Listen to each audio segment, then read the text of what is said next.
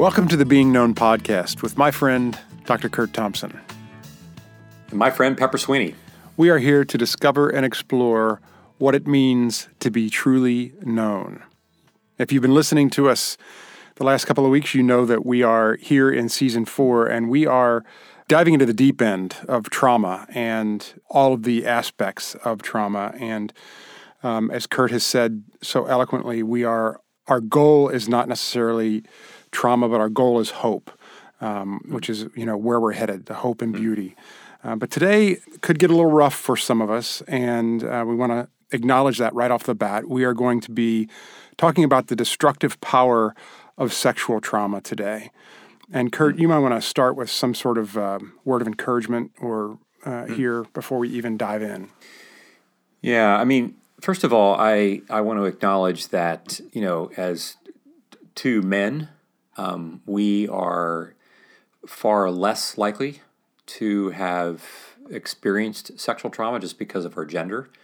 And so I want to acknowledge that I'm aware that I don't know what it means, especially to be a female, but it doesn't, there are plenty of men who've also been sexually mistreated. And so I want to acknowledge that there are elements of this that I don't know personally, but over the course of 30 years of doing the work that I do, have seen many, many people whose lives have really been painfully traumatized by being sexually mistreated. And so I just want to acknowledge that this is not easy, but also to come back and say that we really, at the end of the day, we are here to be a voice of hope. We are here to be a voice of confidence and comfort. Would also just want to reiterate that we aren't, this is not a substitute for professional counseling or for psychotherapy. And so we wouldn't want anyone to think that just by listening to this that the problems are going to be solved or they're going to get all the questions answered that they may have.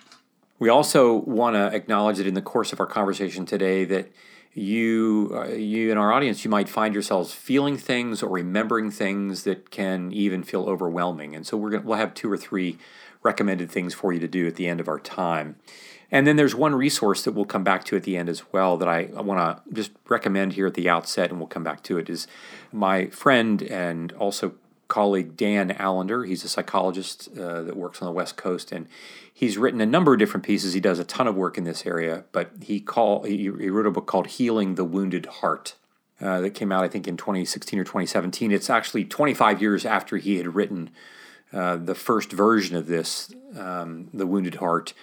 And it's a reprise of this and kind of looking back and saying, how has any of this topic changed? And it's a really beautifully done piece that's practical and hopeful. And so we'll come back to that again.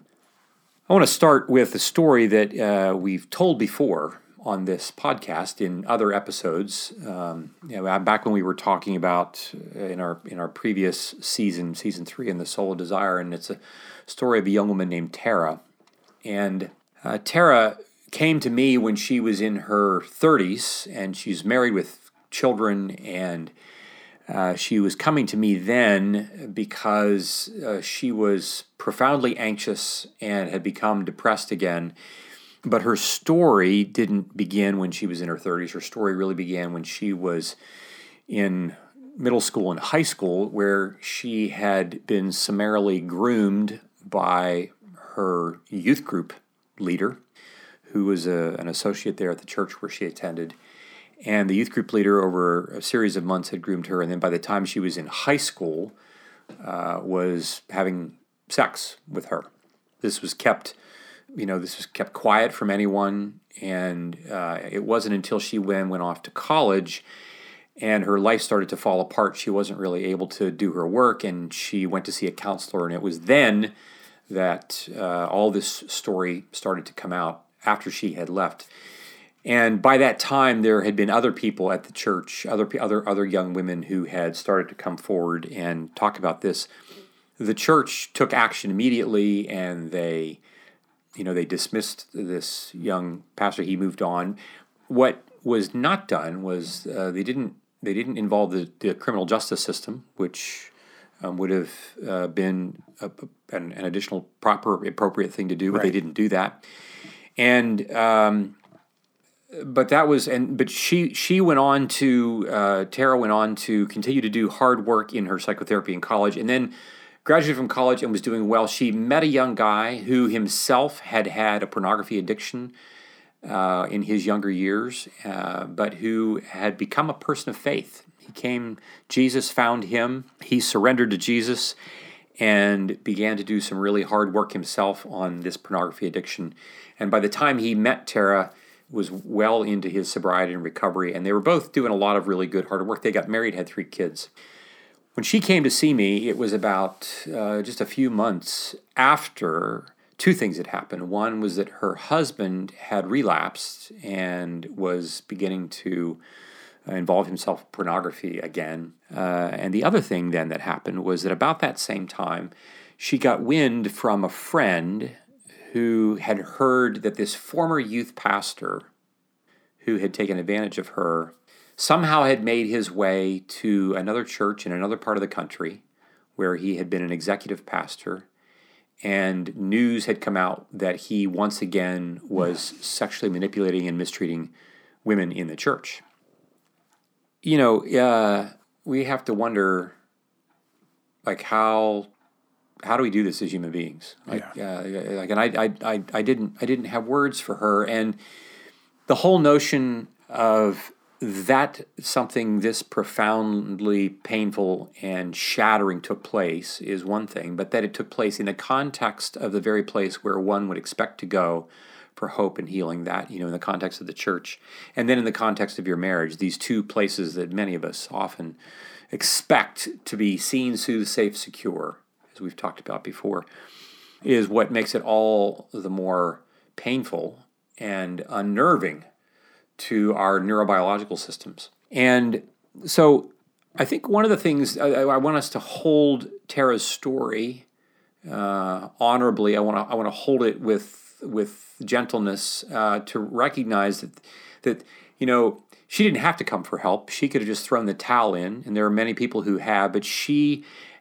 there was enough of her that wanted life to be different, not just the absence of symptoms, but wanted life to be different, in which she sought help. And so in the course of our work together, we started to explore not just what was taking place for her in the here and now, but what are some of the things that led up to that, and how are some ways that we could actually help her find hope and confidence going forward. And the story does end well, both for her and her husband, but not without a lot of really, really hard work. And that's the thing that, you know, we say, what we've said before is that trauma, especially sexual trauma, shatters not just my experience, not just it shatters my sense of what I feel and sense and image and think, but it also shatters very profoundly my capacity to perceive my experience. So it's not just that the lens on my camera now sees a landscape that is all broken up. The lens itself is fractured, such that I can't but help see the landscape as fractured itself. And so I want to talk a little bit about, first of all, like, what is it about sexuality in general that makes it so particular? All kinds of traumas that take place, you know, and as you and I are recording today, we know that there are traumas taking place on the world stage that are painful and hard, and we'll come to that at some point in another episode. But I mean, what makes sex so unique in this regard? And this is so I'd like for us to begin at the beginning in this regard, that we long for intimacy. I mean, this is there's no greater human longing but intimacy, and it's what we were made for.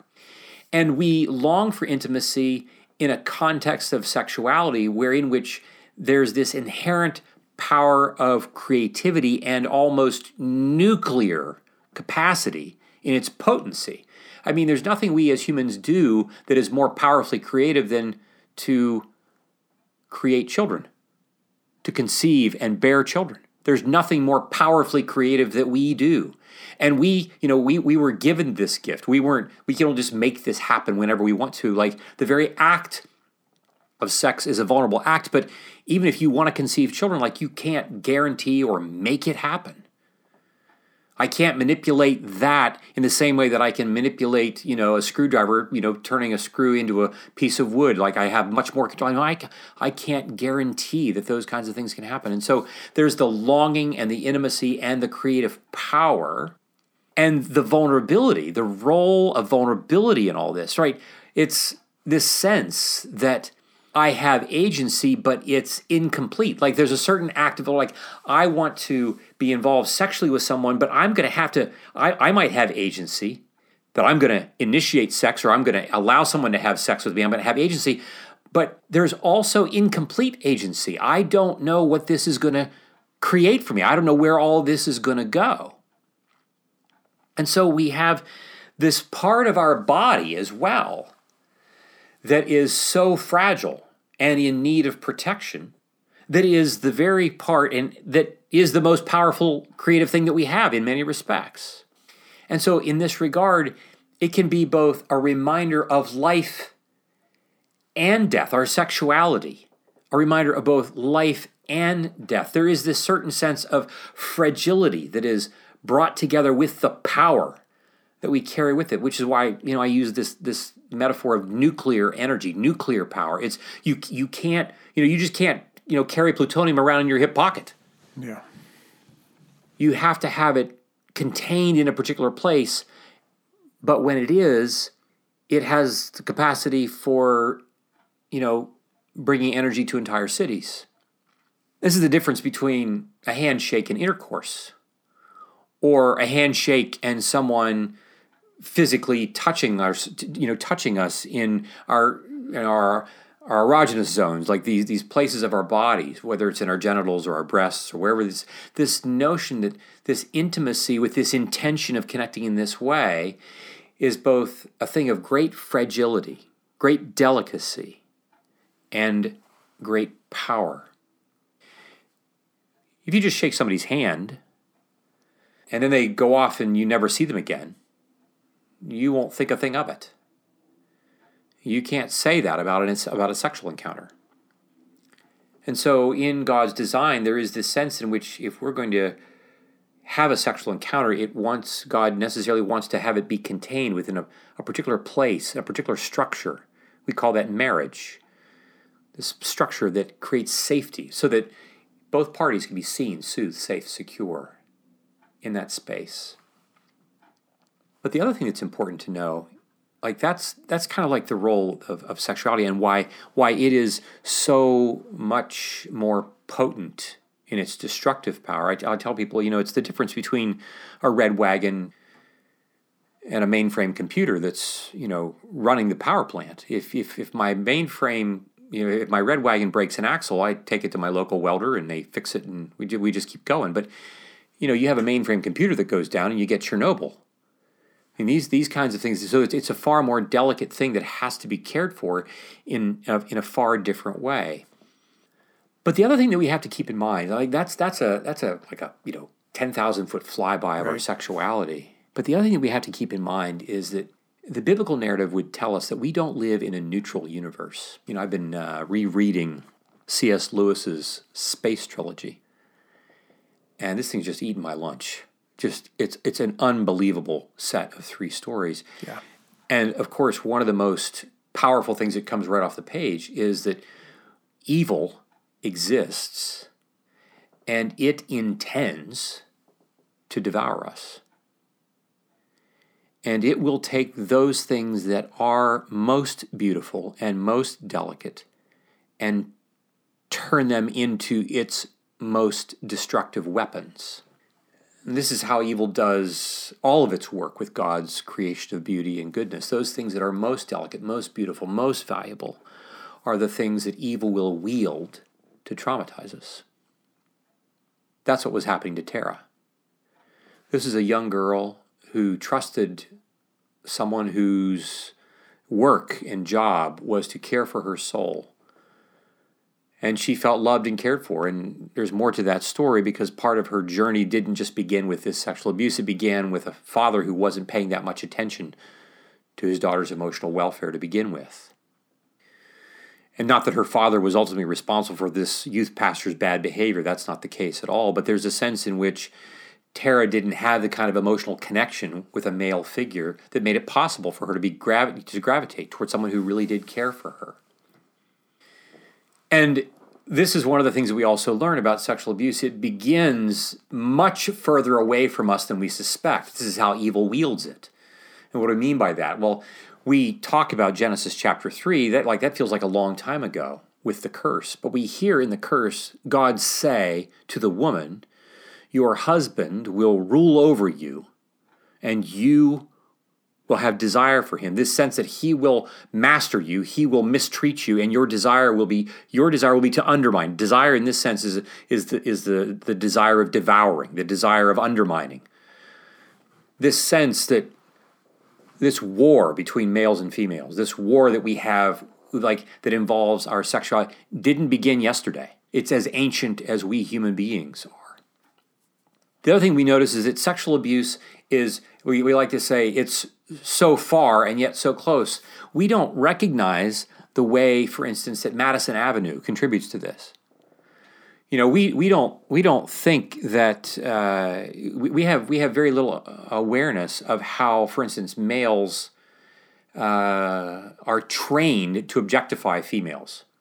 We are trained to engage and see females not as persons, but as objects and bodies. And of course, we say this all the time. We don't know. We objectify. But we're actively being trained to do this. Like one example would be like Sports Illustrated's swimsuit magazine episode. Like it's soft porn, is what it is. I mean, I don't know who hasn't been willing to say that, but that's what it is. It's soft pornography. And there, at one level, there is this sense of beauty that is put on the pages. But it's no secret that this beauty is created with a come hither kind of way of which sexuality is all over the place. And I'm trained to just see this as a picture on a magazine. I'm not thinking about a particular person, and so it's distant from me. And so I can much more easily objectify it. And therefore, I'm not having to consider this as a real person. Well, obviously, Sports Illustrated knows what they're selling, and they know their audience. You don't see the female equivalent of this flying off the shelves and being the number one seller of a magazine. It's to say it's just a celebration of beauty would be, a lie. That's not what we're talking about here. Right. And I mean, again, this is how the messaging and the abuse begins so subtly. We think that's not abuse. But, speaking of pornography, we would say one of the ways in which that is abuse, it is an abuse of power and economics. That it even gets produced, that it even gets created and made. That's a sexually abusive industry, if you will. Not to mention the internet. Yeah. So we would say that in many respects, sexual abuse is like in the air that we breathe. In many respects, in ways in which we just really aren't paying attention to it. And so therefore, there's a death of 1,000 cuts that takes place both for men and for women, long before we're ever really paying that much attention to it, long before it gets close enough to us for me to think that, this is really what's taking place. And again, this is how subtle and how brilliant evil is in its operational style. We talk about then power gradients, that sexual abuse often takes place in emotionally proximal environments. It doesn't necessarily just take place when a person goes to see sex for hire or just watching it on the internet, but sexual abuse actively with real live human beings often takes place involving those people that we've been close to, those people who have been emotionally connected to us. In this case, in Tara's case, this youth pastor. It could be a family member. It could be a neighbor. It could be people that we know. The vast majority of these situations take place in settings like that. I talked in a past episode about how just how I brushed up against this for through various places in my childhood where it was to the point that I was being groomed by a male teacher that I had in 7th grade, and by the grace of God, I got away from it, and it didn't happen. But it was, years later, the list that the diocese of the church that I was a member of released a list of all the sexual predators, and he was right there.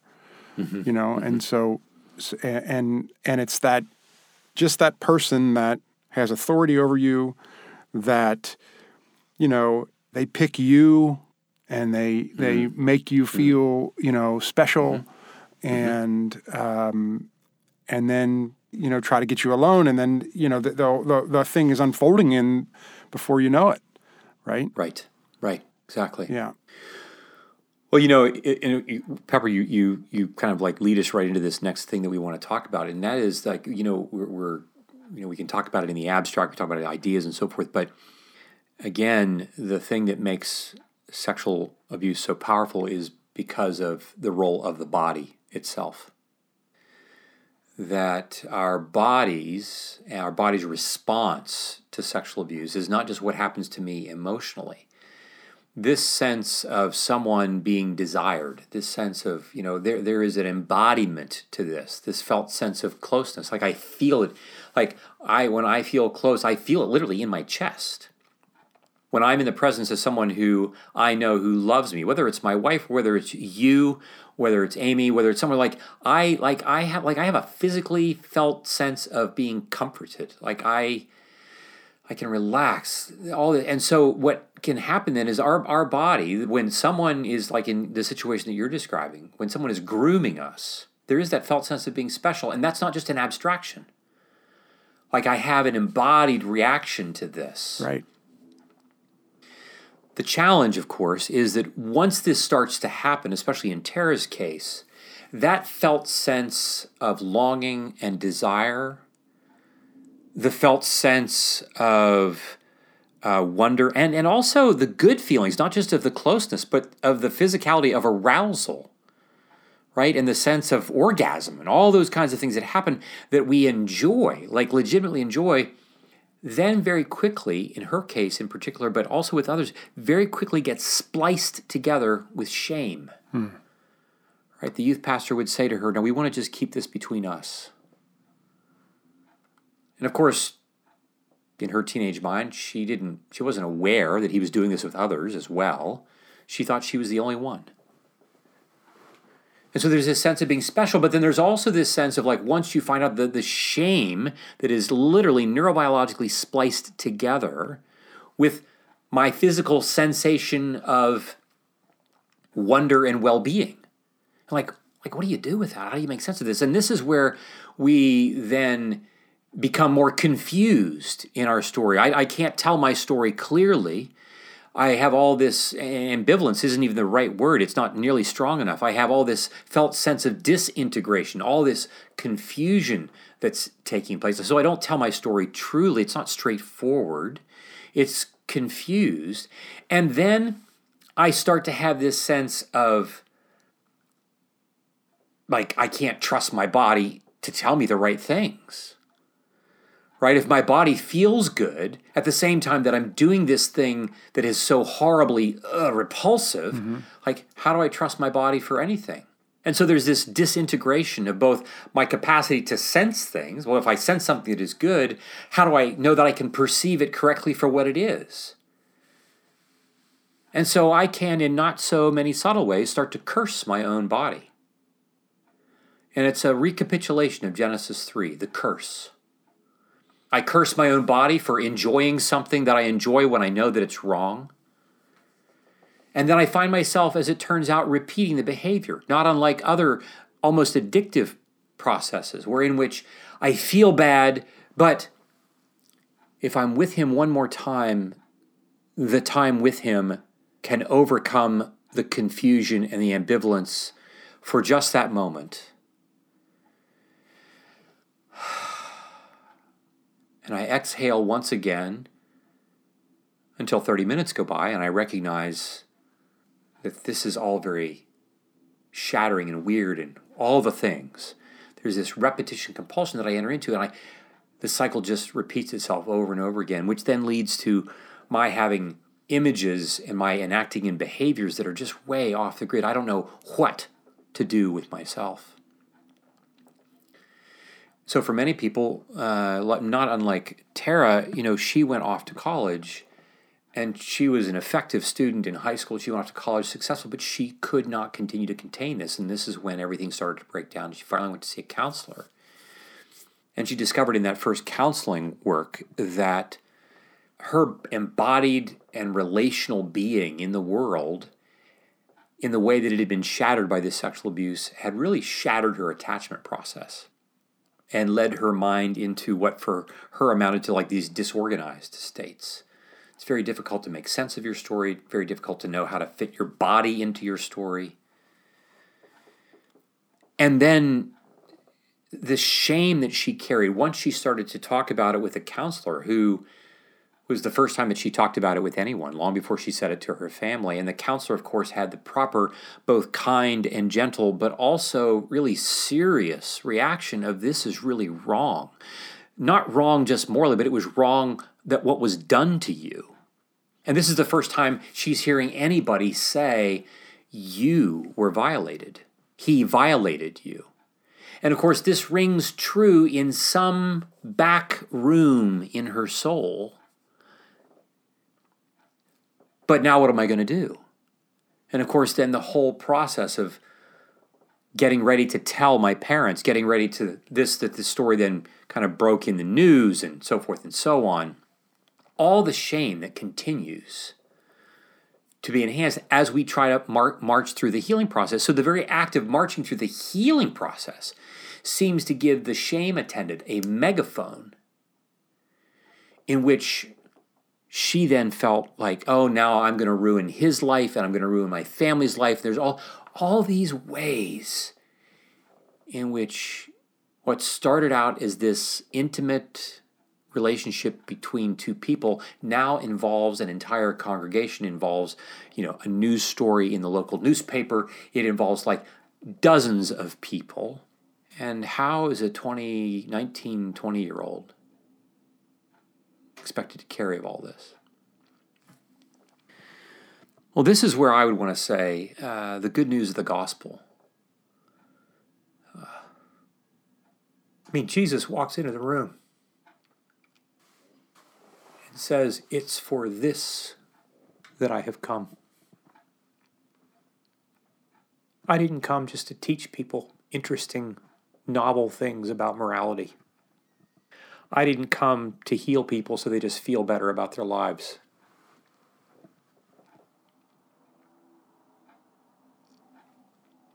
We talk about how often in the texts of Scripture, God says to all the people that are following him, fear not, for I am with you. And, I quickly interpret that to mean, I'm with you and I'm a cosmic badass and I'm going to eliminate all of your enemies. I'm going to cut the path wide and smooth, and you're not going to have a problem at all. I'm going to give you Pepper and Amy as friends, and your life will be forever unimaginably beautiful, right? They're just like that's what it means to be with me. And oddly enough, that's really not what he says. It's his being with me, just being present in that way is enough. He doesn't say, I'll be with you and therefore you will never suffer again. I'll be with you, you'll never have any more problems. I'll be with you, no one will ever mistreat you. I'll be with you, everything will be great. I'll be with you, you'll never lose your son to cancer. I'll be with you, you'll never get T-boned by a car in the intersection and never walk again. I'll be with you and no one will ever sexually mistreat you. His presence began coming into the world naked. And before the resurrection, he left the world naked. And he knows what it means to be physically humiliated, stripped naked, beaten, nailed to a cross, put on public display. For his friends, his family, his enemies to come and gawk. And in that space, we read in our theology about atonement, the at-one-ment that Jesus brings. And we then see how with resurrection, we become his presence for others as he is present and with us in our shattered, broken, traumatized, sexually upended lives. And this began for Tara with her first counselor, who was present for her and with her. And she was present in slow and steady manners of kindness. If nothing else, to be sexually abused is to be treated with a cosmic degree of unkindness. And healing begins with someone's simple act of kindness. I can be with you and hear your story, and I'm going to be with you for as long as it takes. And if you have to tell parts of your story every day, all day, for as long as it takes, that's how long it's going to take, and I'm not leaving the room. This slow and steady kindness was what her therapist offered to her. And it offered her what we might consider like embodied rebirth. When Jesus says to Nicodemus, like, you can't enter the kingdom of heaven unless you're born again, unless you start over and go back and visit the reality of your life that has never been seen, soothed, safe, or secure. All that stuff's always come with a price. It's always come with strings attached. It's left you confused. And then with Tara in this horrible way, not to mention what eventually then happened with her husband. Someone else that she thought she could trust. To have this repeated. This embodied rebirth that she began with her work with her counselor slowly allowed her to retell her story differently, not least of which was because she began to get a sense of how her body and what it felt was representing what she could trust and wouldn't know and needed to not trust. As she began her relationship with the man who became her husband, it required a lot of work for her to simply trust his being physically close to her, let alone eventually marrying her, let alone having sex, having children. And so when she got to me, much of what had happened when she was a teenager felt like it was being reenacted. And she came in thinking like, I thought I was through that. I thought I'd taken care of that. And this is another thing that we can have happen, that we can have these events that take place early in our lives. We might even work through some of them. Other things happen and reactivate that. And we like, was I never healed to begin with? Did I never really do this work? This was one of Tara's questions to me. Was the work not complete? To which I would say, absolutely not. No, the work that you did with her was the work that was effective and good and healing. And you've had another traumatic event. And it has landed on old neural networks that very easily remember what it felt like when things were really out of control when you were 15 and 16 and 17.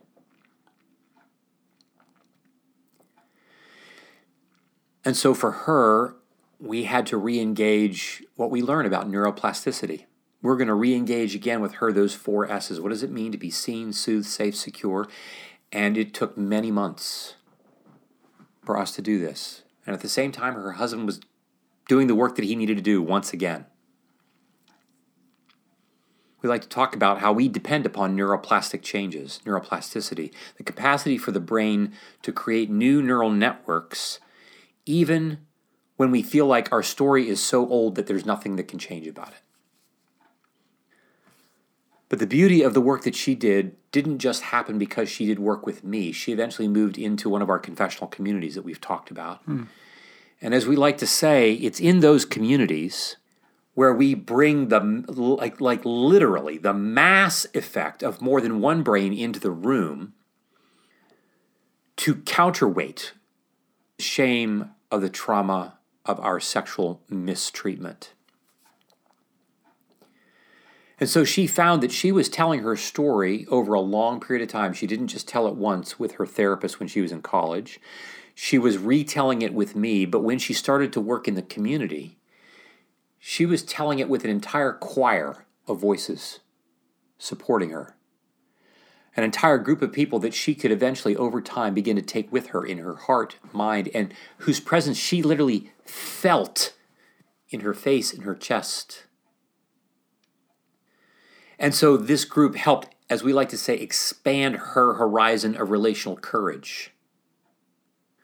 So that from just being with me, she could be with many, and they could invite her to put her foot further and further into the water of relational connection, help her make more sense of her life as it was emerging, even in the face of her trauma. I have patients, Pepper, that I've been working with for 20 years who have taken that long to work from where they began to where they are now, to work through some of the most heinous stories I've ever heard committed against human beings. But I want to say that these are people whose lives I admire more than anybody that I know. I'm thinking of 2 or 3 of them right now, whom I think I am not fit to tie the thongs of their sandals. The work that they have done, accessing the retelling of their story, this long journey that, of course, again, this is what's difficult because we live in a world where we would like to think that the healing of our shame, particularly with sexual trauma, will happen overnight. Well, and like you said earlier, that once you deal with it, you want it to be done. You feel like, didn't I do this work already? And, I think about, having once broken my wrist and having surgery on it, going through physical therapy. I'm great, right? I had a very slight fall and it shattered. And I had to have a plate put in and a whole other thing and go through physical therapy again. But it's that same, if you come back and that same thing is triggered by something else. Right. Yeah. Right. I've recently, just in my own life, I've just been really aware that I have lived with the assumption, much like we do in the West. I have a figure, with our notions of modernity and progress, that my spiritual growth is about progression. It's about progress. It's about I should be able to measure my progress over time. That if I look back a year ago or 5 years ago, that I would say, oh, I'm more patient now than I was then, or I'm better at this, or I've worked through my shame more effectively now. And there's always going to be this way for me to grade this like I'm in school. And what's interesting, number one, is that the scriptures actually are never explicit about growth in these terms. It never talks about it on a linear track like we Westerners like to talk about progress. It talks about depth. It talks about closeness with Jesus.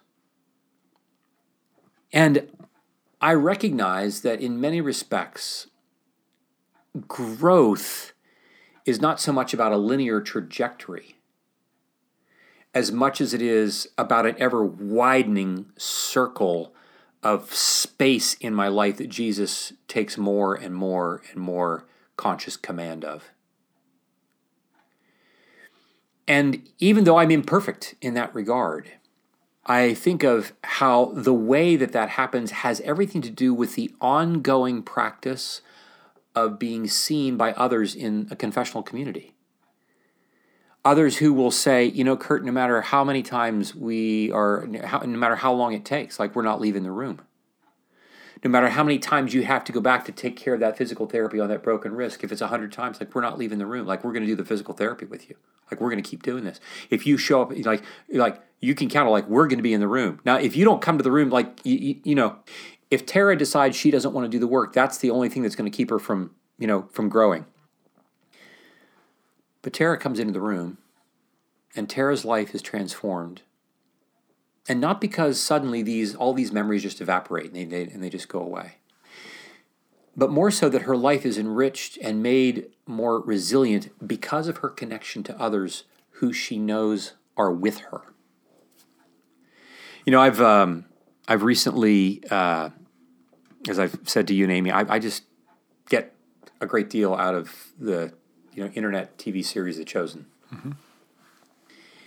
And in the very first season, for those of you who haven't watched it, I would commend it. You may or may not find it to be as moving as I've found it to be.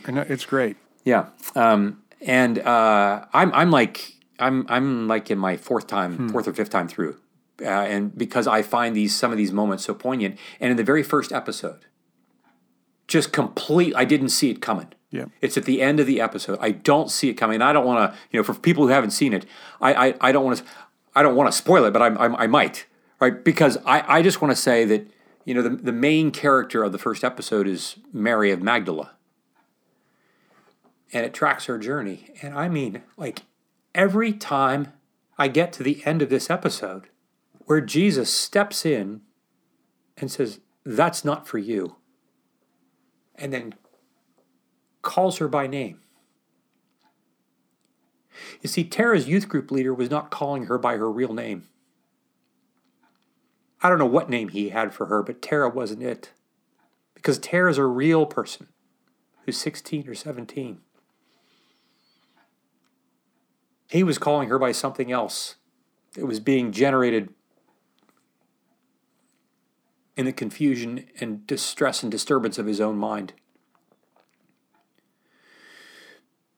But Tara's real name, when it's called, is called with kindness, and it's called with confidence, and it's called out and forward and into a world in which she's being loved truly. And of course, this is hard for her to trust because, look what happens when you trust people that you're supposed to trust. But her therapist, when she was in college, and then hopefully the work that she was doing with me, I think she would say this, and then the work that she's doing in this group, help her to tell her story more truly because they're calling her name for what it really is. And this is how we begin to heal our trauma. Not just sexual trauma, with all of its embodied distress.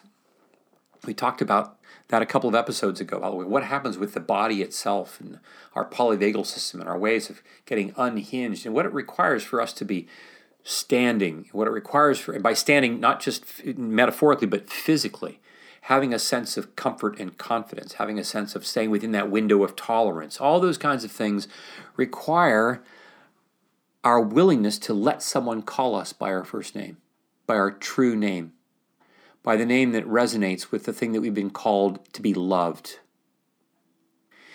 And I would want to say that for our listeners today, that some of us, we know that the statistics for females, at least in the U.S., are that 1 out of 3 women will have experienced some kind of sexual abuse by the time they're 21. This is who we are as people. So if you're a guy, you look around the room, and if you're listening to this, and you can imagine, pick 3 women in your life, one of them is at risk for having had something happen to them. If you're a woman, you look to the woman on your left, and you look to the woman on your right, and one of the 3 of you.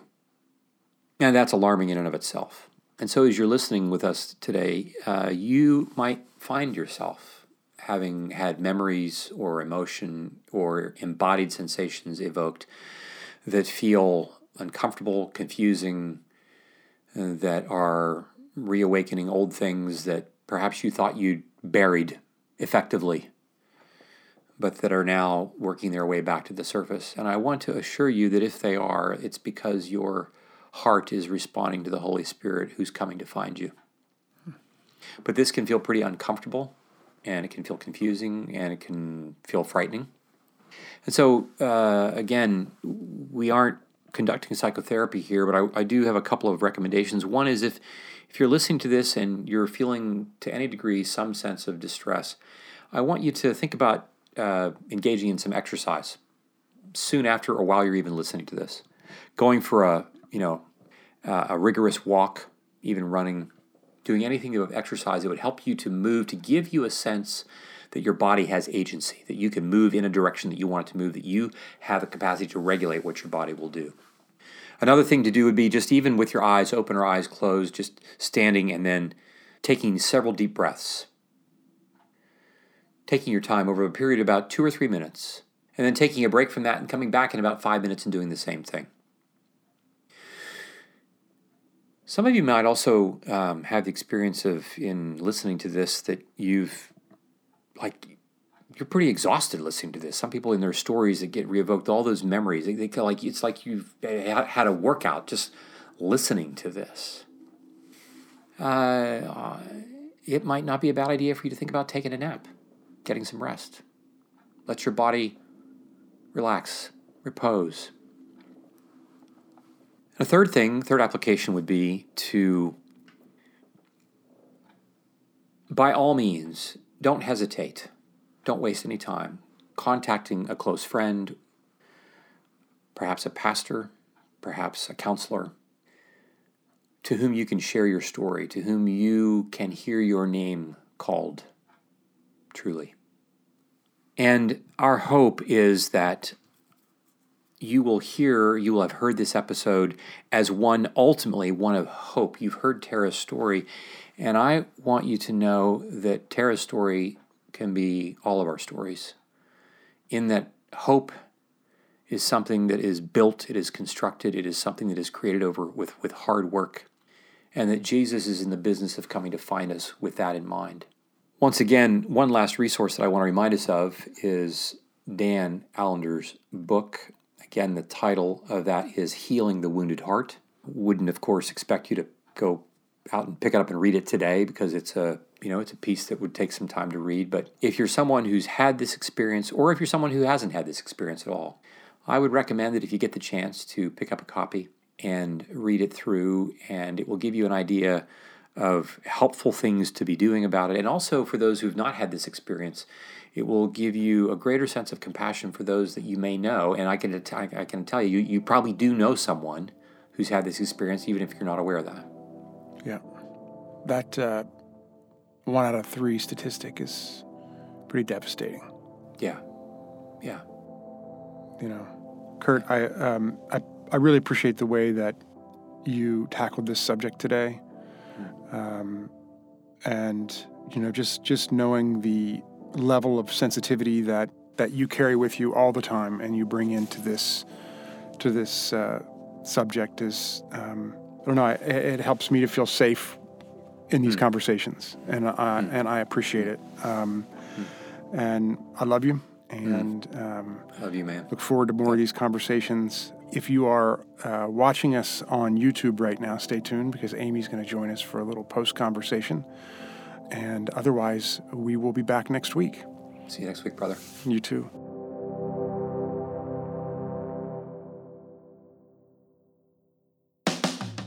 This podcast is produced by Kurt Thompson, Pepper Sweeney, and myself, Amy Chella.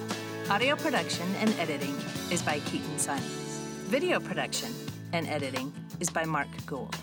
Speaking of videos, each week we post the video version of every episode to our YouTube channel.